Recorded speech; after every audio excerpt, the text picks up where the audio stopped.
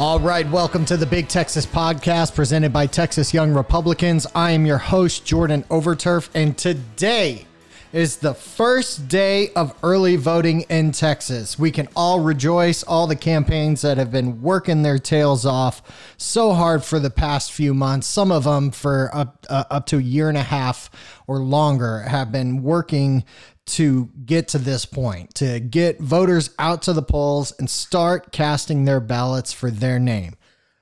So much going on at the national level here in the state, but we are staying focused on candidates and getting you interviews. If you have not listened to any of the past 21 episodes, please go back. Check out some of the interviews with these congressional candidates, House district candidates, Senate district candidates. We have been working our butts off to try and get as many candidates in to talk to voters as possible. And we appreciate everyone who has done that, who's made the effort, who's following us on Twitter and Instagram at Big Texas Podcast. Not a shameless plug. Thank you so much. We've got more candidate interviews that are going to be coming as we go through the primary process. And this is a call to all you hopefuls out there, the folks who actually do make it to victory lane on March 3rd when those results come in. If you win your primary, we would love to have you on the Big Texas Podcast to talk about your district, to talk about your voters, to talk about all the issues and the things that are getting people active in your district. I love early voting. That's the thing. Okay, so I have worked in campaigns in Chicago, New York City, Philadelphia, and these are places that don't have early voting. And so, for them, game day is game day. Election day is once out of the cycle, and that's it. That's the whole deal. But Texas has early voting. We have all this time. There's so much data you can break down on voter turnout, who's showing up in each of the primaries, the Republican and the Democrats, who's got the bigger numbers. All of this is going to be pointing to November 2020 and the ultimate idea of whether or not Democrats and their voter registration effort has done any good, if they're building a blue wave. And meanwhile, on the Republican side, if we're doing our part to make sure we're getting more Republicans registered to vote, and not only that, getting them active and out to the polls. That's the thing. There's so much follow through in this process as you work with voters. When you're on a campaign and you're trying to get voters to turn out, there's so much that goes into making sure that you have that follow through. You can't just make a connection at the door, at a public event, on the phone. You have to make sure you get them out to the polls. And for us, the reason we want Republicans to show up is we need that high watermark. We need to see how many people are active in the state and how many more we can get to turn out in November. One person that is hoping to turn out, folks, here in the early voting process and in November is Carrie Isaac. She is one of 3 Republicans running in House District 45 to unseat Aaron Zwiener, the current state representative incumbent who has a primary challenger of her own. I had a great time talking to Carrie. Obviously, most of us know her husband, former state representative Jason Isaac. She is a hard working candidate, and I tell her I appreciate candidate wives because they work their tails off, and I know as a candidate she's working even harder than that. So I really enjoy talking to her about a bunch of different issues. She's got some great conservative ideas on fiscal responsibility and property taxes. Man, we talk about property taxes. So I'm going to get out of the way. Ladies and gentlemen, without further ado, Mrs. Carrie Isaac.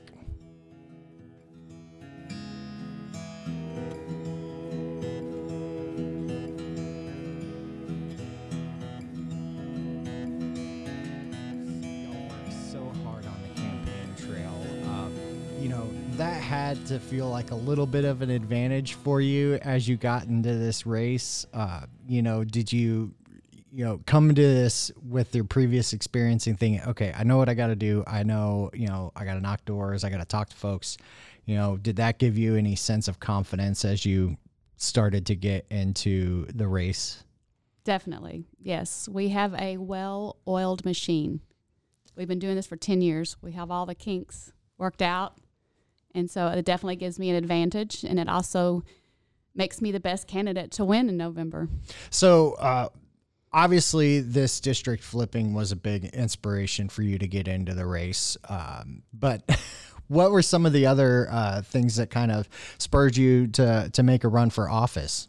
Exactly. Flipping this district is the reason I'm in here. So our current state representative, she voted against taxpayers every single time. Yeah.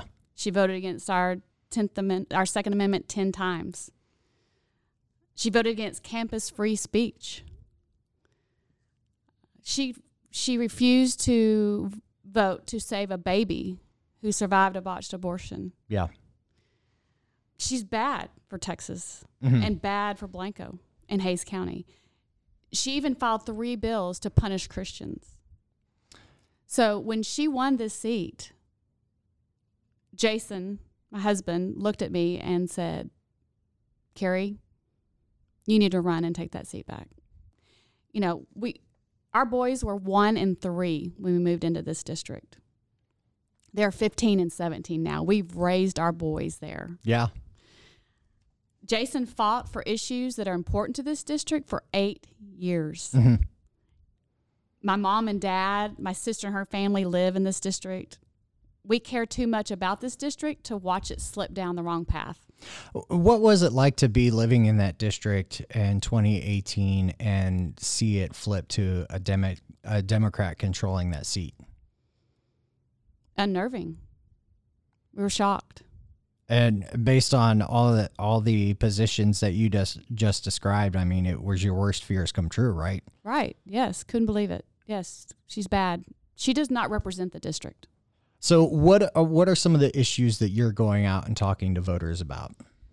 Well, the thing that I'm hearing from voters the most, and I've been hearing it actually for 10 years now because I have been block walking, phone banking, and attending many community events for 10 years in the district. The number one issue I hear is property taxes.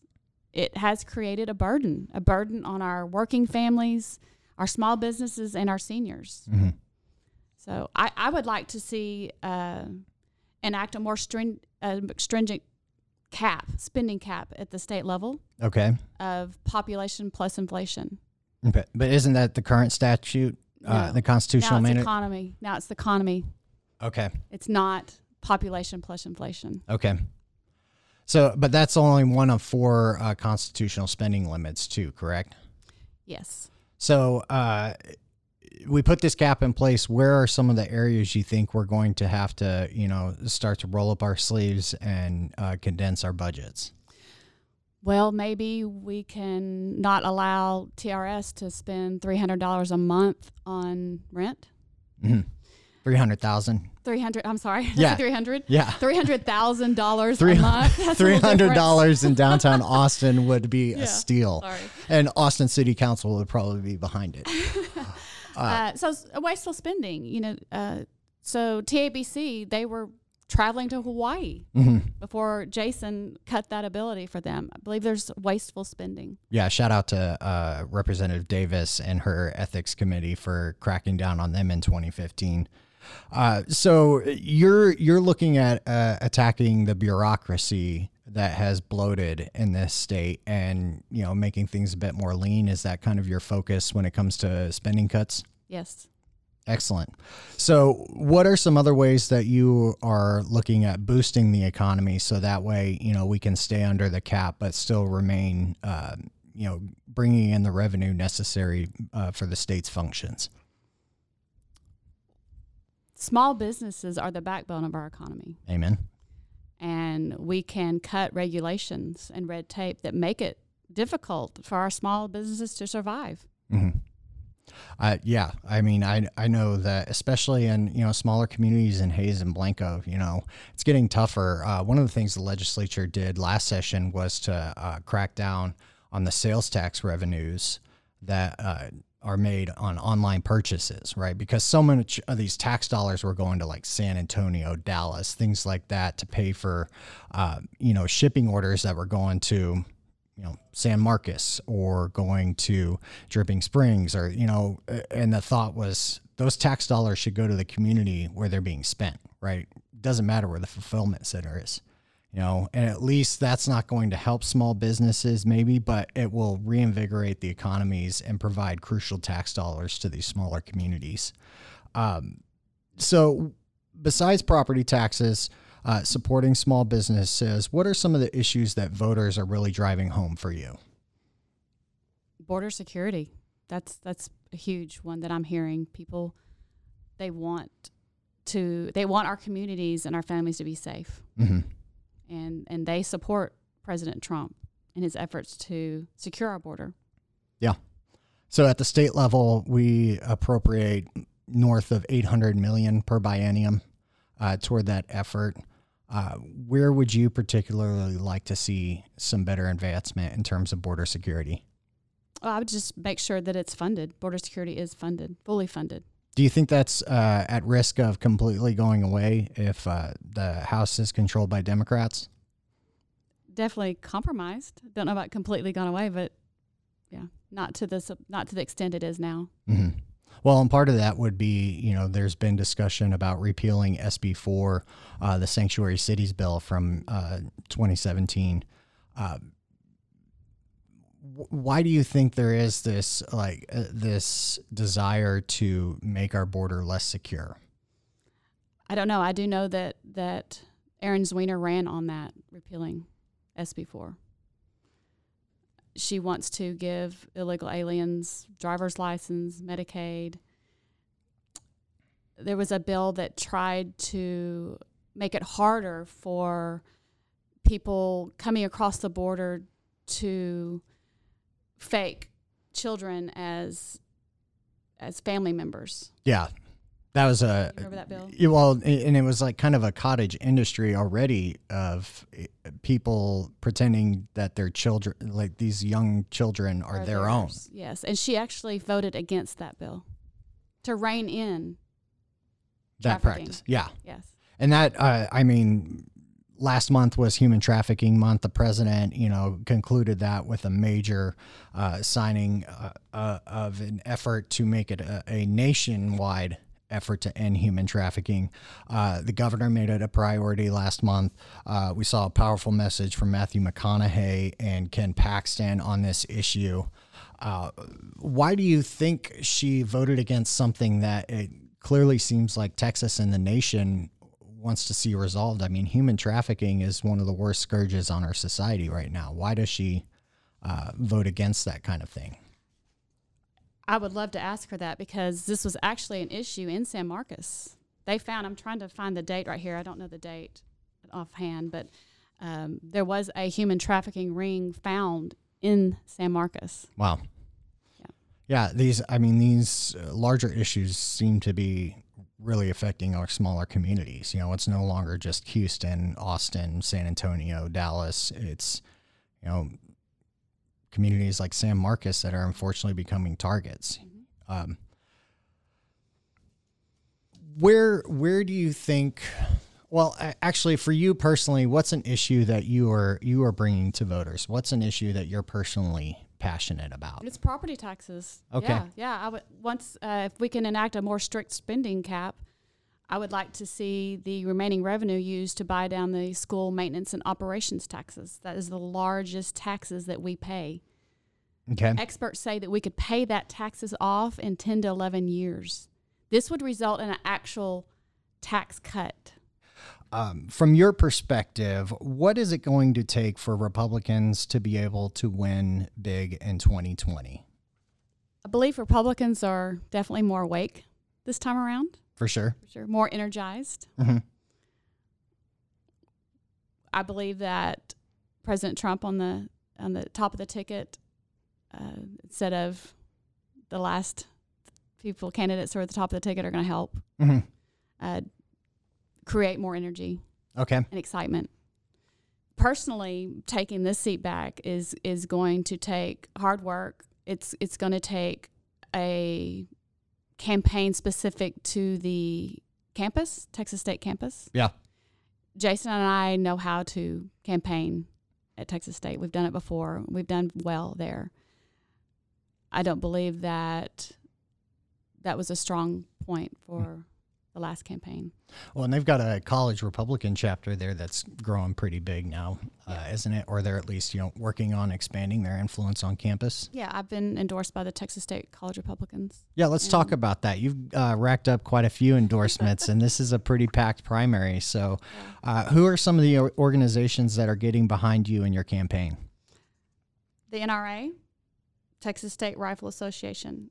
And the NRA, I'm actually endorsed by them. Wow. They normally give candidates their survey that aren't incumbents. I'm the only non-incumbent in the state of Texas that has their endorsement. Excellent. The Texas State Rifle Association, Texas Right to Life, Pro-Life Texas, Texas Values Action, Texas Homeschool Coalition, Texas State College Republicans, Texas Attorney General Ken Paxton, Texas Ag Commissioner Sid Miller, Texas Railroad Commissioner Wayne Christian, State Board of Education member Ken Mercer, but most importantly, from over 200 conservative leaders in the district. Excellent. So that's a pretty broad conservative coalition you've built there. Thank you. Yeah.